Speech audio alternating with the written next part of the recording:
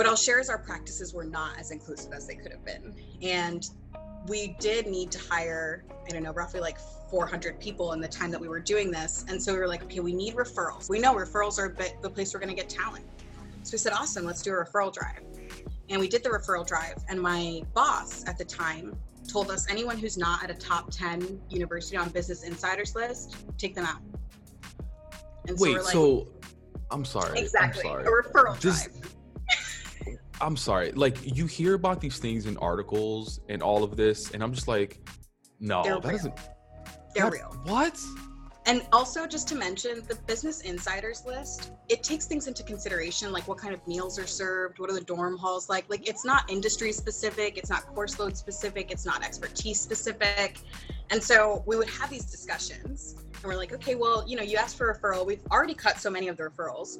You want to do another drive. Nobody wants to contribute because you didn't even call the people that they recommended last time. You know, like, why would they want to send someone else? What are you going to tell them? You were good enough to be here, but none of your referrals are?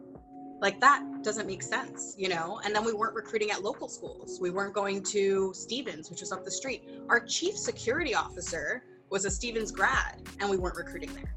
Like, there were all of these little pieces, and I found myself sitting where I'm like, I represent my employee resource group, and I want to represent their interests.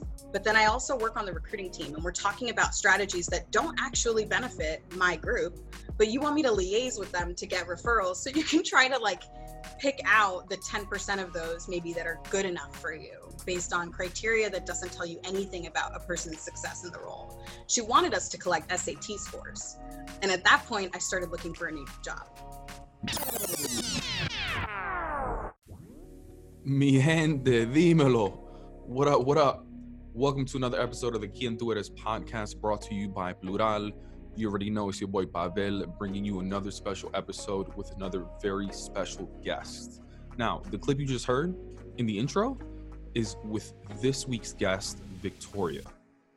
Before we get into the full episode, I want to give you a little bit of background on Victoria. So Victoria and I actually used to work together while we were both at Facebook. Let me share a little bit more about her though. Victoria is a first-generation Puerto Rican and Honduran Latina living as a transplant on the West Coast and pursuing her ancestors' dreams of thriving in corporate America. She's been described as a fierce champion, a connector, and an advocate for underserved communities. Currently, she serves as a global diversity, equity, and inclusion project manager at Facebook. Victoria has spent the bulk of her career focused on scaling teams and programs aimed at hiring and developing diverse talent.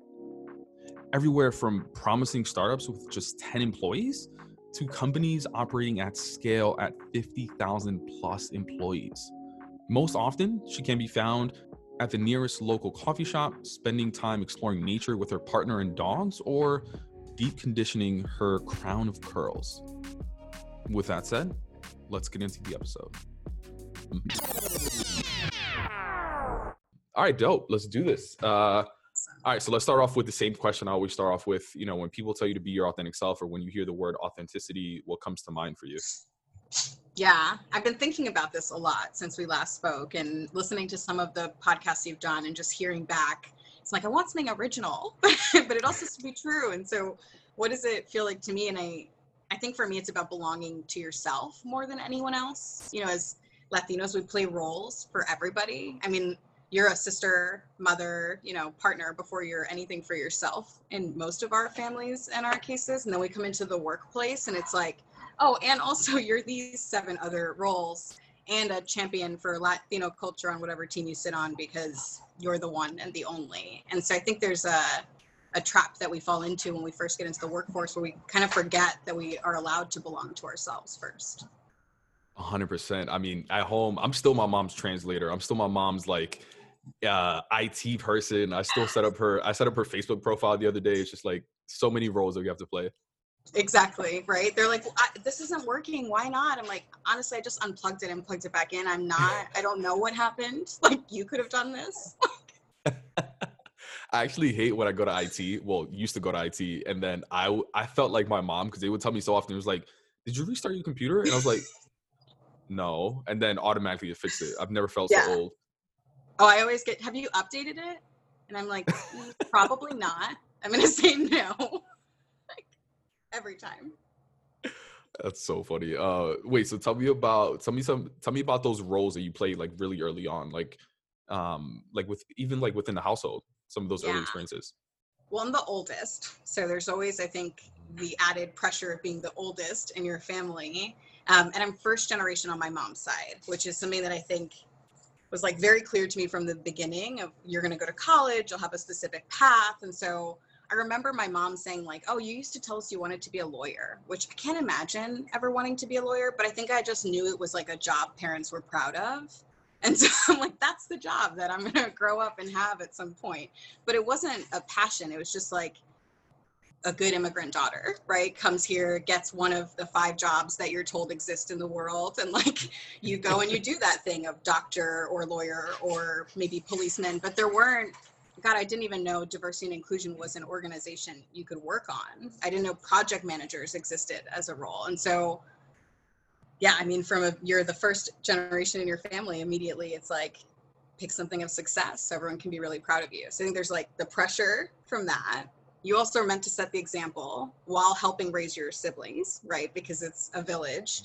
I wasn't allowed to be a part of after school activities because I had to pick my brother and sister up from their after school activities. And so it was like, I had to be home by a certain time so I could go and meet them when they finished middle school and elementary school. So the concept of like taking on all of these roles, I think comes really early when you're first generation, especially in Latino families. Did anyone tell you that, hey, I think you should be a lawyer? Like that's like, I would be proud of you if you were a lawyer. Or did you just like take that on yourself? Like, where did that come from? Yeah. Well, so my dad, to share a little bit about my parents' background, which I think says a lot about kind of my ideals for success.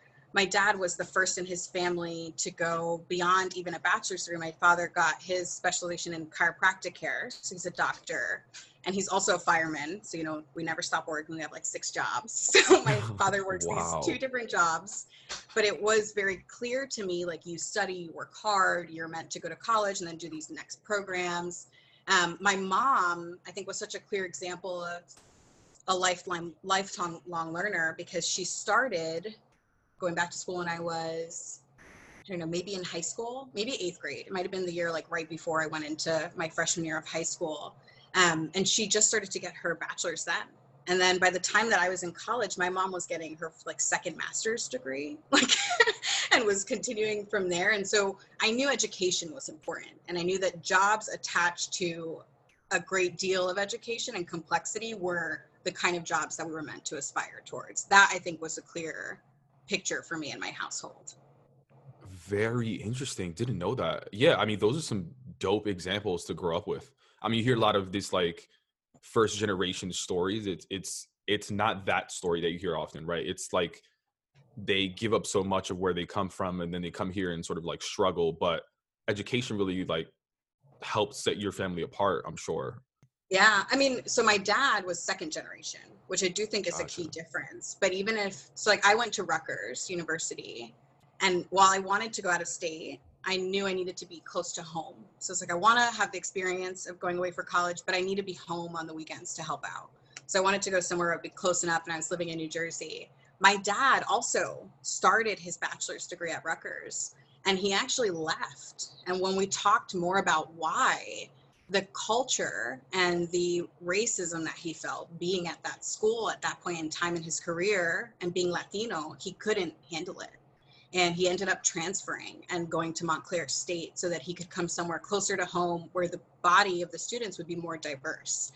And so like even those kinds of pieces, right? Like, yes, my dad was first generation himself and had more opportunity.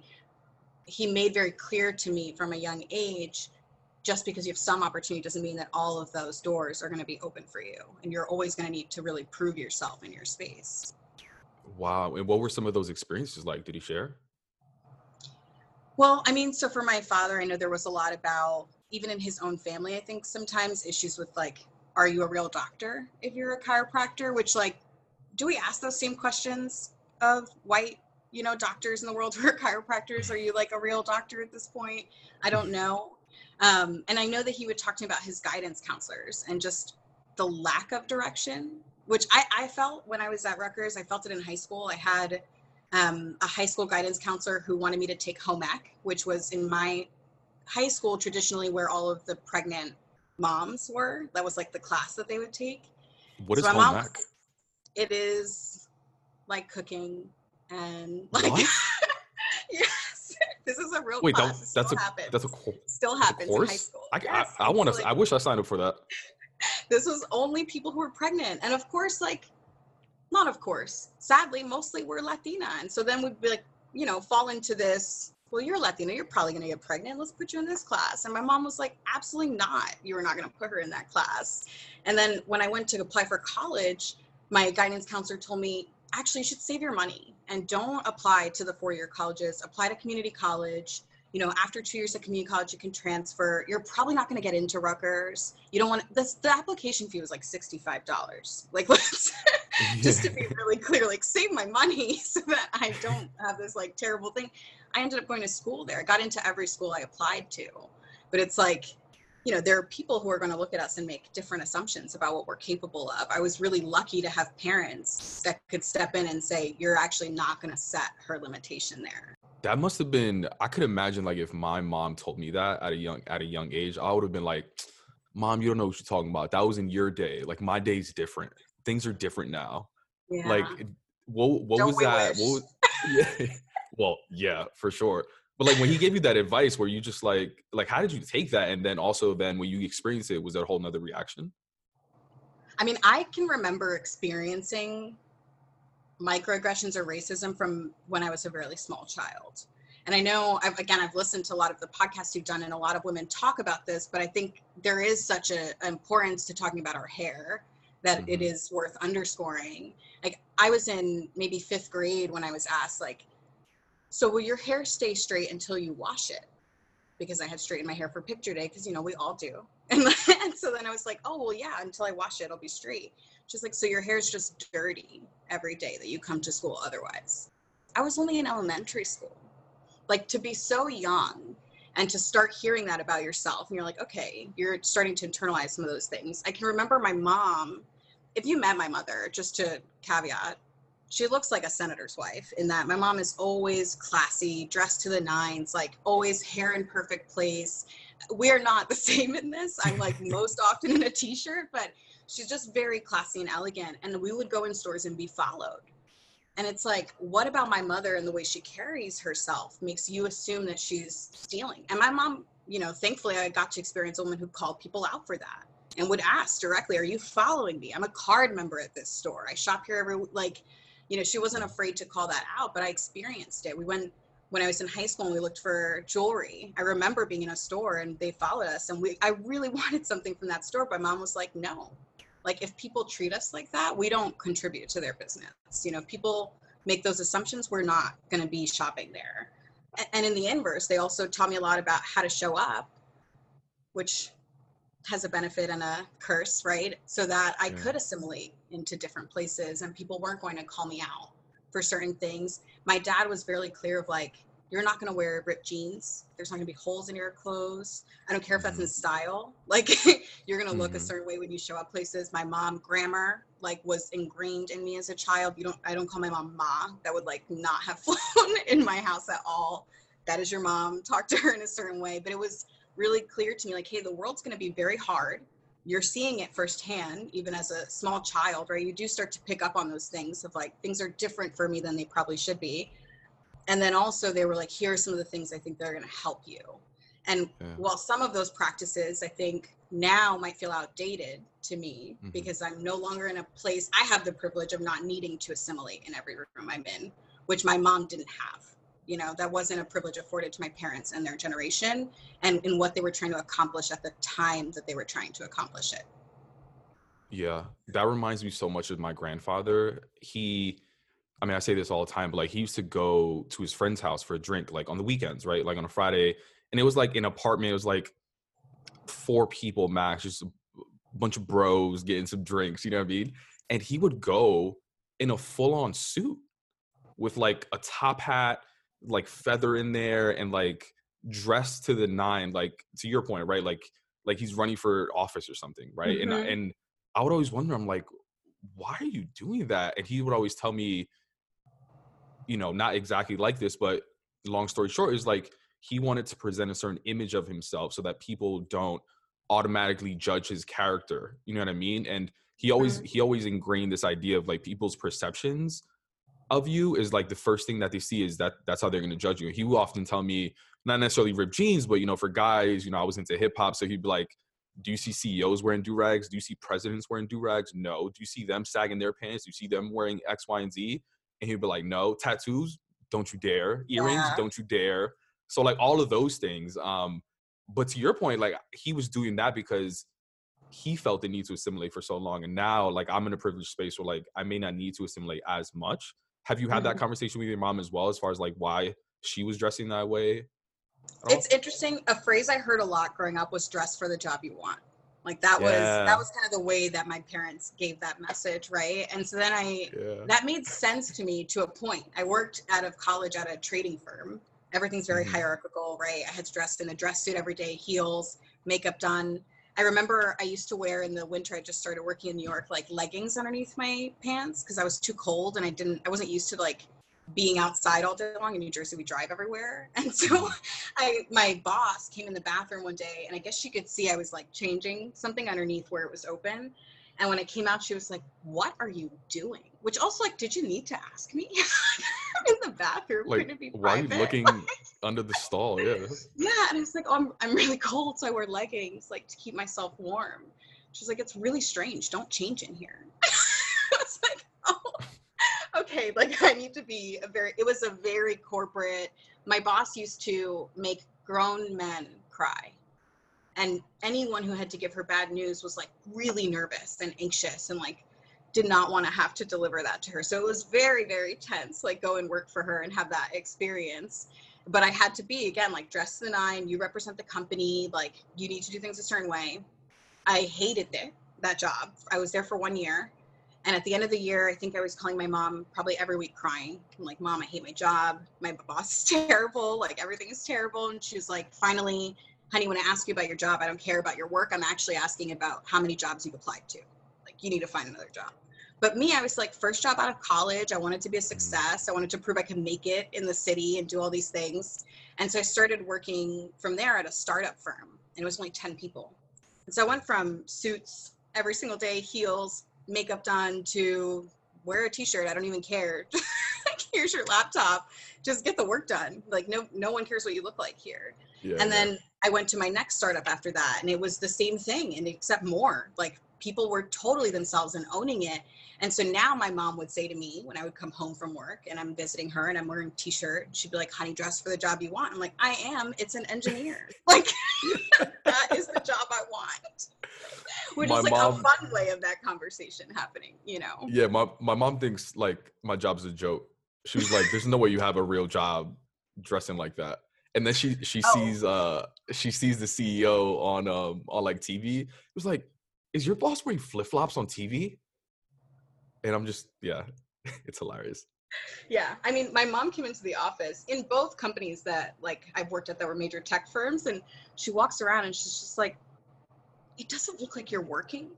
You're all just on the computer. Like, what are you doing?" She's like, everything is built. Like, what? There's just like such a gap, and like what a work. I mean, even in the role I'm in now, I don't necessarily recommend everybody job hops every 1 to 2 years, but it's been a great benefit to me in my career because I've had such a wide scope of just the different kinds of projects and aspects that I've touched. For my mom, that is terrifying. And every time that I've come home and said, "I got a new job," like, while you think your parents are going to be excited, my mom's like, "What was wrong with your last job? You're always doing this." Like, just put your head down, keep one job, Victoria. You don't need to keep switching. They're going to think that. I'm like, who's going to think? I don't understand. This is a benefit. I got a better job. And it's just, it doesn't make sense to them. They're like, that's not, for them to stay in one job and me job hopping, it doesn't make sense. And like, I've had such cool experience because I've been able to work this way. And that's, I mean, probably something my mom and I won't see eye to eye on immediately, but eventually might make more sense. Oh, my mom is the same way. Like I recently told her that I'm going to switch jobs, and her whole thing is about like the idea of loyalty, and like she stayed at the same job for like 20 years. And then I was like, "All right, Mom, well, like how much increases did they give you pay wise every year?" They was like, "Oh, couple here and there. Like some years she didn't even get a pay raise. You know what I mean? Like you can only increase your salary a certain amount, but for them it's just like they value more safety in a lot of ways. Like I don't, like in some ways our parents are very risky, right? Like they've come to a brand new country, they left everything they know, but like once they're here in a lot of ways they're like, oh, now I gotta play it safe. At least that's how like a lot of people in my family were. So yeah, I tell her the same thing and she just like thinks I'm crazy. I feel like there's a lot of like put your head down and just don't Mhm. fuck it up. Like Yeah. you know, like I feel like there's a lot of that we're lucky to be here sentiment that happens in our community. And it's interesting, I sit on kind of like a, let's say volunteer, because it's certainly not what I'm paid for, but a volunteer committee that focuses on Latin careers in the workplace. And we talk about like, hey, what are we doing to really help fill the gaps for our community? You know, I took a certification course yesterday. We're talking about organizational theory. Like I've never heard of these things before. And yet everyone else in that room was like, yes, organizational theory. Yeah. that's the next thing on this list. I'm like, I don't even have this kind of training to be coming into it. But sorry, I just got lost in that quick thought because I thought about the certification course. So where were we just going down? Oh man. Being risky, our parents being risky, Oh, and our but parents. they're Okay, playing it. so Yeah. so there's this idea, right, that they come here, they do risk it all, but then we're like, we can't lose this opportunity. We got Yeah. this. We should be so lucky. And then I sit on this careers committee, and it's interesting because you would think, oh well, all of these people are already pretty far in their career. We must certainly know our worth, certainly be comfortable saying that we belong here. Like certainly all of us know that we're not lucky to be here. But when the pandemic hit, the immediate conversation in that room was, I feel so lucky. I feel Yeah. so lucky to be here. I'm so lucky I still have a job. I'm so lucky. And I'm like, I want to challenge all of us for a minute. Why? You know, at a time where there's such a focus on diverse talent, because that is the way that you build the best products, hands down. All the other warm, fuzzy, this is amazing, incredible work aside, this is how you build the best products. Like that is what is most important. And then we look at just what is happening throughout these organizations. It's just, we're not, I don't know. It's like we're not ready as an organization because we're saying diversity is important. And I think it is. I think everybody cares about this. But when we actually say, what do people need? Where are the gaps? How can we lean in? Right? We often end up in this place of like, don't you have enough? Like we already gave you all these things and you have this job and you have these resources. Can't you find them yourself? Like, can't you figure this out on your own? And so we then are like, oh man, I'm lucky to be here. I just have to figure this out and catch up to everybody else. But this is an important time for D&I. So how many companies are all trying to hire diverse talent, are like, I need to have a diverse workforce to produce this product, but aren't ready to talk about inclusion, aren't ready to make sure that we have the support in place for those people so that when I come to this job, I don't feel lucky necessarily to be here. Sure, I'm glad I'm here. I love this company, but I want to feel like actually this company's pretty lucky to have me. Look at this incredible skill set I bring. Look at all of this talent, look at the resources. And now I can take what they've given me and go exponentially farther. But we're like still in this space of, I know what I need, but I don't want to ask for it because I'm lucky to be here. And the company, even though D&I is important, you know, they're also kind of saying I'm lucky to be here, and that we're not ready to talk about both. And you can't have diversity without inclusion. It will fall apart just every single time. 100%. Yeah. That was worth in a way I can say. Like, how do I say that big, overwhelming thing? But it's just, if you don't have inclusion, people can't be themselves. And then what is the point of having a diverse workforce in the first place?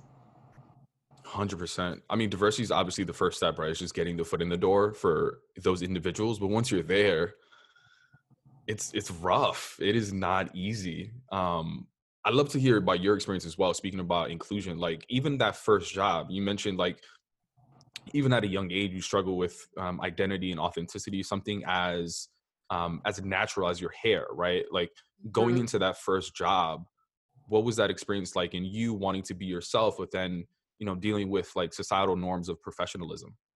Yeah. Oh, well, what I can share is I'm like, that's a big one. When I met my partner, I was 17 and he thought I was Italian. Yeah. He thought I was Italian because I had red hair. It was straight every single day. You know, I have freckles. Like I speak, and this is something that we've talked about. He's like, you spoke English so well. I'm like, there's a little bias that I'm hearing. in that sentence. But like he didn't even know that I was Latin. He hadn't seen my curly hair even when we first started dating. So then going into a first job, you hear, and we're raised this way, every special event, where are you? If you're a girl, you're at the Dominican hair salon, they're putting your hair in rollers, then they're blowing it out, which is an interesting thing in itself when you think about the place of culture that the hair salon is, but you end up sort of erasing part of that culture in the process. And so you're raised on this, if you want to look good for a special event or look professional or look, etc., right? You straighten your hair. And so when I got into my first job and I was definitely straightening my hair, you're thinking about, okay, what do other people watch? Not to mention everyone was older than me and white. So I had no idea what references they were talking about. And we would go to lunch and I don't know what anyone is even saying right now. I don't know what show that is. I'm going to be honest with you. I've never watched Seinfeld. Not one episode. I don't know anything about that show. Older white people at my job love that show. And they talk about it all the time. They're like, remember that episode on Seinfeld? I'm like, no. Yeah. And the I'm more not you gonna explain it doesn't become more clear. I love Seinfeld. That's one show I actually really love. But I get it though. There are certain things, especially those lunches where you're just trying to join on a conversation, but you can't. I get it. Well, and then it was interesting. I went from that to a startup. We were I think I was employee 150 when I joined that company, and I stayed through an acquisition through going to over 2,000 people. And so I saw us trying to build culture and wanting to be inclusive because we're a startup. And so we had employee resource groups, but we didn't know how to use them. So we were an e-commerce platform. And one of the things that got raised was hey, you have all your Spanish food listed as Mexican. That's not factual. These are not all Mexican cooking ingredients. They are from other cultures in the diaspora as well. And so then there was an opportunity. Okay, how can we come in and bring this feedback to the business and actually say, hey, we took a look and here's some of the things that we're finding. And they were like, all right, help us find more things, which was great. But you also run the risk of becoming the token, we take it to this group and you tell us how it's going to land with all of your community. And we're like, okay, well, we're a subset of a really large diaspora of what the Latin community actually includes. So we can give you some advice, some perspective, but we can't give 100% of what employees might feel. And then for me, I played a very interesting role because I was launching the employee resource groups with one of our coworkers. And so it's this space where you're trying to give everyone else room to talk and to be inclusive and share, but you need to be very aligned to leadership. And so there can be a very big disconnect. And for me, this came to head when I was doing university recruiting.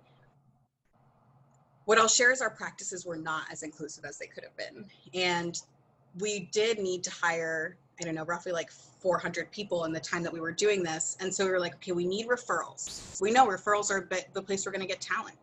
So we said, awesome, let's do a referral drive. And we did the referral drive. And my boss at the time told us anyone who's not at a top 10 University on Business Insiders list, take them out. And wait, so I'm sorry. Exactly. I'm sorry. A referral drive.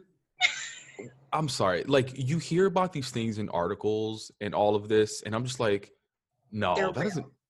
They're real. What? And also, just to mention, the Business Insiders list, it takes things into consideration, what kind of meals are served, what are the dorm halls like. It's not industry specific, it's not course load specific, it's not expertise specific. And so we would have these discussions, and we're okay, well, you asked for a referral. We've already cut so many of the referrals. You want to do another drive. Nobody wants to contribute because you didn't even call the people that they recommended last time. Why would they want to send someone else? What are you going to tell them? You were good enough to be here, but none of your referrals are? That doesn't make sense, And then we weren't recruiting at local schools. We weren't going to Stevens, which was up the street. Our chief security officer was a Stevens grad, and we weren't recruiting there. There were all of these little pieces, and I found myself sitting where I'm I represent my employee resource group, and I want to represent their interests.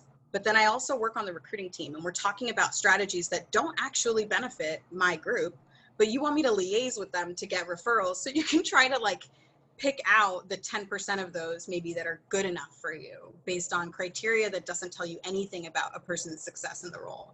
She wanted us to collect SAT scores. And at that point, I started looking for a new job. Because they're really, when we say SAT scores, right? Like it's actually, let's weed out more of the people who didn't have access, right? Because you're already gone through 4 years of college.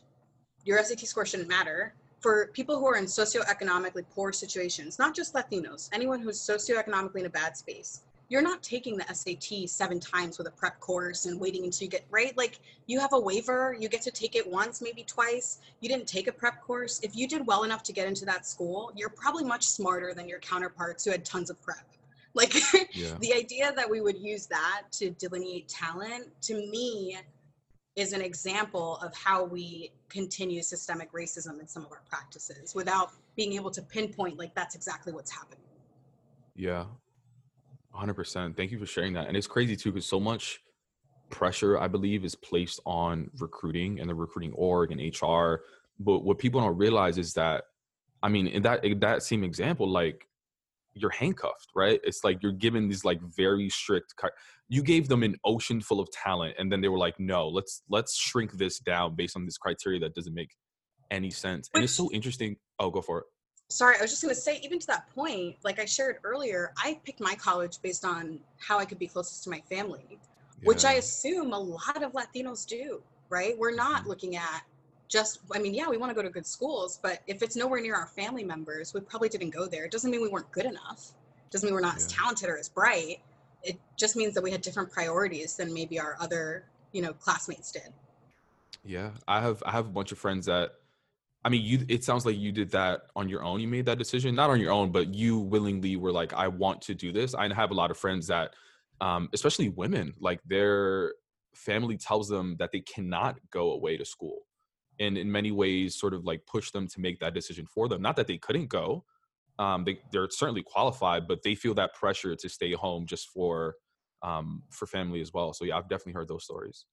I mean, I just moved across the country, and my grandparents, even up to the day before we were leaving, were like, I don't think it's a good idea. Just, I think you should just stay here. You don't Mhm. want to go there. I'm like, I mean, the box is packed. Like, we're going in the morning. Like, but there is like an idea that you don't leave your family and you stay close to your family in case they need you in our community. Yeah. I think what's also just like is driving me crazy in my head right now is the fact that organizations in that example, right? Instead of hiring a product manager from a diverse background or product managers from diverse backgrounds that they can tap into and say, hey, look at our product catalog and like do an audit and say like what's wrong with this. They put on extra work on an employee like you that's already doing extra work, that's leading an ERG, to now be a product manager, and you're not even getting paid for it. You know what I mean? Like Well, that and is that's the ridiculous. double Like talk tax, about, right? yeah. The double tax that we play, that we end up paying, being Latinos that are successful. It's like, I do think, I will say in my role, I have the luxury and the benefit of being able to focus on D&I. Like that is 100% of what pays me to do. And I love that that is the case. I, on top of that, still volunteer my time to work on things that are Yeah. community specific. And I have been told, like, do you need to be doing all that? And I think in some Mhm. rooms, people are like, give it to someone else. But I'm like, hey, I'm on this committee. No one else is raising their hand. And if it has to be me that raises my hand again so that 7 other people know they're allowed to raise their hand after me, then I will do that for now. Like if I have to make people slightly uncomfortable, my manager often says I'm provocative with the kinds of questions that I like to ask. And I'm like, I need to make somebody uncomfortable asking these questions, doing these things, taking on this opportunity so that the next person's not uncomfortable. So that they feel like, oh yeah, of course I have a seat at this table. Like, of course I get to ask these questions. And so then we get stuck in, do I fight for someone else to do this? Or do I pave the way for somebody else after me to be able to do this in a firm, like specific role rather than being double taxed in the same capacity? Um, it's interesting. I'm a big believer that like leadership is about the doors you open after you for other people and not about the one you've opened for yourself. So that's at least something I've taken on, and I know I've taken on as a double tax. Fuck. God. It's so true. And I'm sorry. I'm like almost getting emotional because like I've felt that double tax before, but I mean also you're just dropping so many bars right now. Um, It's, yeah, it's you know what yeah. the weird Sorry, thing go is for it. for me? No, sorry. I'll just share. I can remember when I was at, I was trying really hard to build the D&I function out with other coworkers. It wasn't 100% on me, but we were startups. That wasn't the priority. What they did let us do is go to functions and like, hey, go and learn what the best practices are, bring them back. And I remember being at a conference. I think I've told you this story before, and it is something as simple as hair, but it makes such a difference. The woman on stage had beautiful curly hair. I want to assume she was Dominican just because of how gorgeous her curls were. And I feel like typically Dominican women have this like beautiful head of hair, but just beautiful. And she was sharing about like, hey, I used to get really fucked up haircuts because I would show them what's in the magazine and they would do it. And then I would wash my hair later and look crazy because that's not what curly hair looks like. And I thought, wow, not only is she on the stage in her hair, but she's talking about it and talking about the disservice that society has done us by not providing examples of representation in our culture. And that was such an aha moment for me of like, I don't need to be changing the lives of every single person, but I can do small things that maybe are uncomfortable for me. Like I happen to hate public speaking, but I do it quite often because that's going to give somebody else the room to say like, oh, I could do that. Like that could be me. I could do that. I could do something even bigger than that. You know, I didn't have those examples for myself. And so it was really important to me that once I found them, that I also took on the responsibility of emulating that for other people. We used Yeah. to bring students in from local schools to office in New York, and we would do whole roundtables with them. And it would be people who look like them, talking to them about these Yeah. roles and here are the things that we do. And one of the directors for the school actually pulled me aside after one of the sessions and she thanked me for wearing my hair curly while I talked to the students. She's like, Yeah. they don't see anyone that looks like them. Like these moments that for Yeah. us, right? Maybe at the end of my day, I don't want to spend an hour and a half, with kids who are in high school and teaching them extra things when I'm tired and I want to go home. But I don't know what I could inspire somebody in that room to do that would be so much bigger than anything that I have accomplished on my own as myself. And how did you get to that point from those early years, like growing up to even that first job experience to like where you are now, where I cringe when you said the word provocative, but where you are, this confident person that you are now? Like, was it one moment for you that stood out? I mean, I don't think it was one. I will say I think there are inciting events that happen in everyone's life that flip a switch for you and you see things differently. Hmm. And I do think I've always tried to live with those kinds of things and morals and like, hey, I'm going to stand up for people and this is going to be important to me. But when rubber hits the road, what do you actually do? What impact do you have? And I cannot just speak up for myself.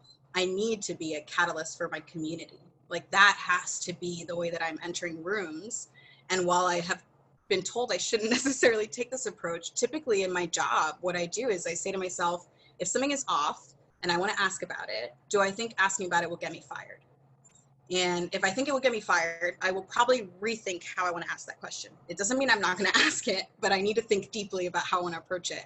But if the worst that happens is someone is like, that was too much, or you can't ask that, or we don't have the answer, I'm going to ask the question.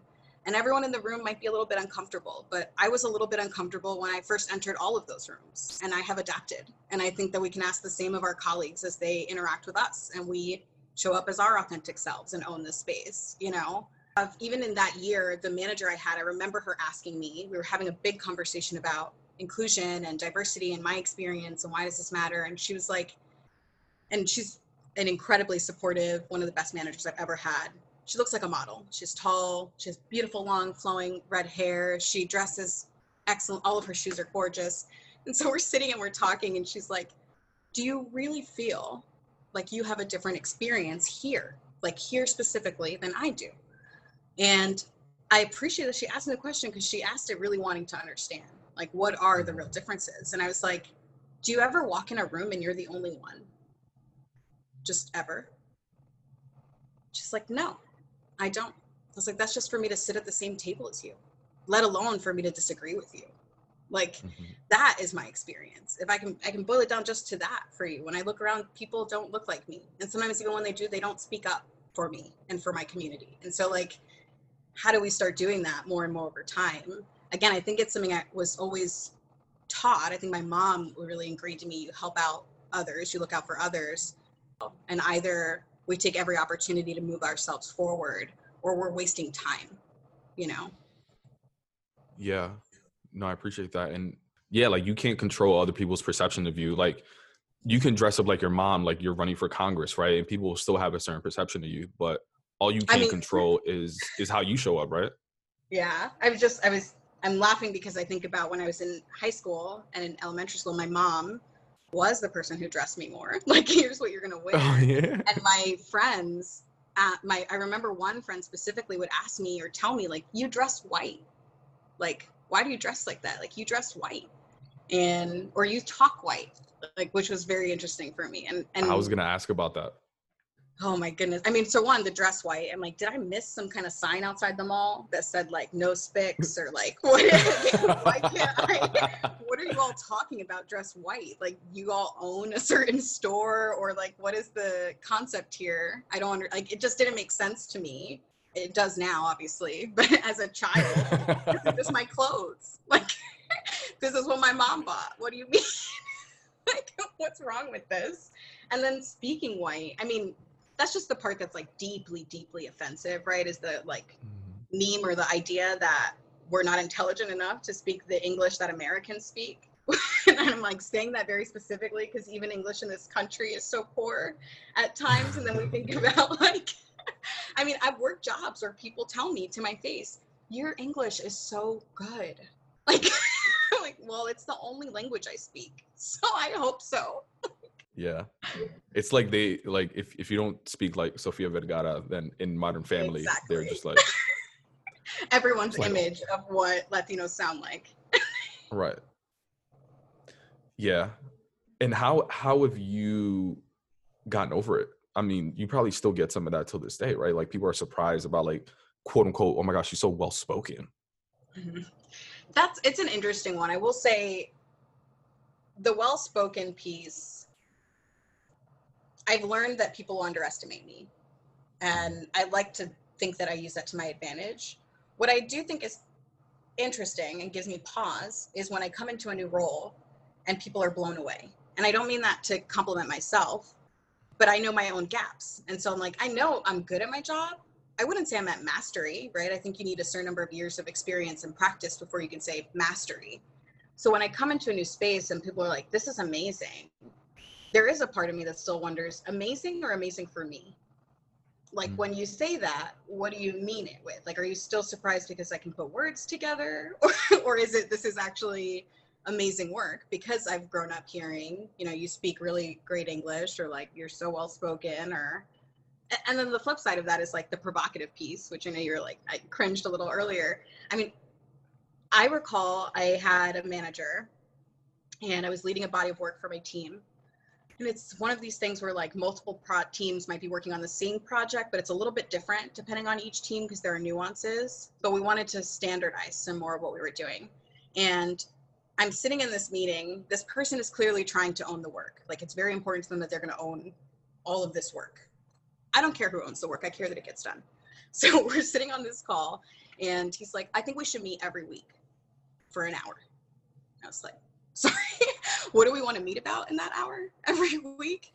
It's like, oh, just to check in on X, Y, and Z. And it's like, okay, can we maybe have a standing meeting that we agree will cancel if we don't have an agenda? Like my team is behind on their goals. We have all these projects. We just can't commit to a weekly meeting that has no agenda. Just like that. It's not, I don't mean it to be offensive. It's just, this is what I can and cannot commit my team to doing. And we left that meeting. I thought it was a fine meeting.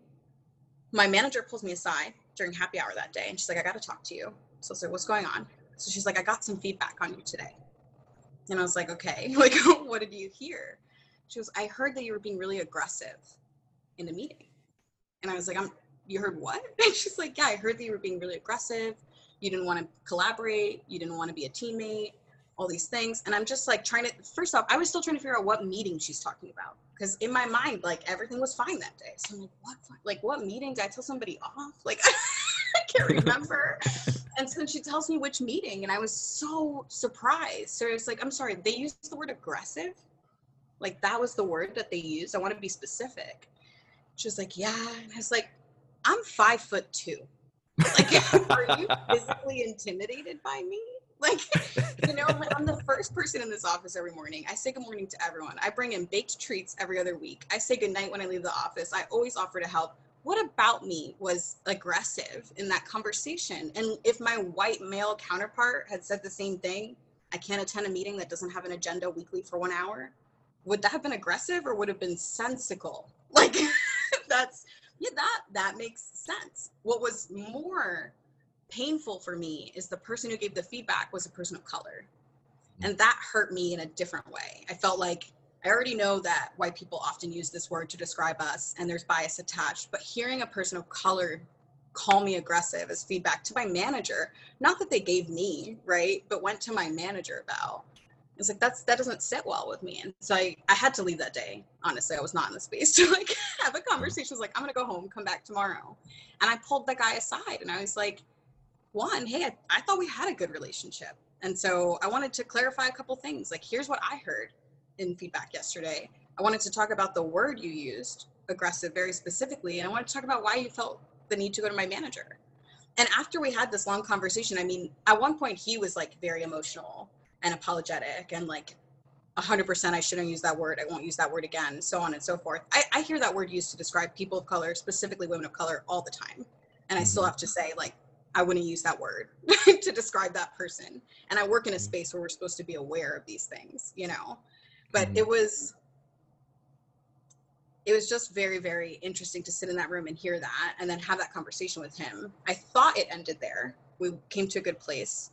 And then months later, I was up for scope increase. So not like an actual job change, but I was going to take on additional work to lead that I had really already been doing. I think you know this already. Everything is lagging, right? Like you've already been doing it and then you get the title. Yeah. So I was already leading this work. I interviewed for this role. And at the end of my final interview, the person was like, 100%, we're going to give this scope to you. I had mapped a plan for the half. Here's how I'm going to mentor everyone in this program. Here's what's going to happen for them. Here's what we're going to deliver. I came around the next week and they announced someone else. Wow. And I was shocked. And so I went back to that person and I was like, hey, can you give me some feedback? And she's like, you really should talk to your manager. So I talked to my manager who left the company like a week later, but she tells me, well, you know, I wasn't sure you were ready for this kind of leadership given some of the feedback that we've gotten around how you can be aggressive. And I was so taken back because it was months later and it's something that I resolved that like was brought to my attention. I talked through it, was resolved. We felt better about it. So I was like, can you tell me like, and this is I should clarify, my manager Skip now who's giving me this feedback. And so I'm like, can you clarify when you got that feedback about me? And she's like, well, I don't want to give specifics away, which is like, I already know what we're specifically talking about here. We might as well have a honest and frank conversation. Like you're not hiding details. And so she basically was just like, yeah, I heard that you were aggressive in this meeting. And I was like, I want to be the employee that sits in front of you and takes the feedback in and just like implements it tomorrow. And she's like, yeah, so do that. And I was like, but I fundamentally disagree with what you're saying to me right now because I don't know myself to be an aggressive human being. And the situation that you're referring to, I've worked through with my colleagues. So if there are other instances that you can think of that we should discuss, I'm happy to do that. But I would really appreciate if people stopped using the word aggressive to define me. I think it's really hard to counter. Like you can't even argue for yourself without almost like making that true about yourself because you chose to defend. And so it was just an interesting moment for me to be at the company we're at. This is the best place I've ever been in terms of experience as a diverse person, but to so clearly like, you know, see the through line of what happens when we use words like aggressive or provocative to describe Latin women and how that can follow you in your career, not even just in the one moment where that is happening. Yeah. No, it is wild because it's not just about that one incident, which to your point, like you resolved and had a whole conversation about, like it stuck with you all the way and affected the bag. You know what I mean? Yes. It's wild too. Like I've been labeled as aggressive as well at Facebook. I can't even imagine you as an aggressive person. Yo, the crazy part was that they were like, I was in like a team meeting pretty much. Like we were like going back after a meeting and the team was being aggressive with me. I was like, yeah, but then like my comeback was like the aggressive part, whatever. Anyway, we're not allowed to react. Don't you know that? But it's crazy too, because like aggressive, well, that whole like calendar thing that you did, right? Like a white male counterpart, that would have been like, ooh, I love how Chad is ruthlessly prioritizing. But like we Business get the labels. Strategic. Look at him. Yeah. Not afraid to challenge the status quo. Yeah. He would have got promoted off of that, right? Like a male counter would have been like, that person knows how to prioritize and get shit done. But when we do it, it's like, God, don't you want to use a softer tone when you like, do I have to? I don't consider myself to be aggressive. I think I can be very direct, and I'm not afraid to ask hard questions. But again, we reward other people in the business for those same characteristics. Yeah. No, I agree. And I know we're almost at time, so I'll wrap up with this final question. As you look forward, as you continue this journey, what's one thing that continues to empower and inspire you to continue being your most authentic self? Yeah. I mean, I think it comes back to what we were talking about earlier and what it means to really cast shadows for people behind you and open doors for other people. And that is like what really pushes me through uncomfortable moments and asking the hard questions, even if I don't know exactly what the outcome might be for me to ask those hard questions. But I want the answers to be available to people after me. I meet with or talk to, meet with sounds like such a business term, but I talk to my little cousin and she's in high school and thinking about computers and wants to build her own and talking about coding and worlds that didn't exist for me when I was her age, definitely didn't exist for her dad when he was her age. And that keeps me going. How do I give that opportunity to the next generation or group of people?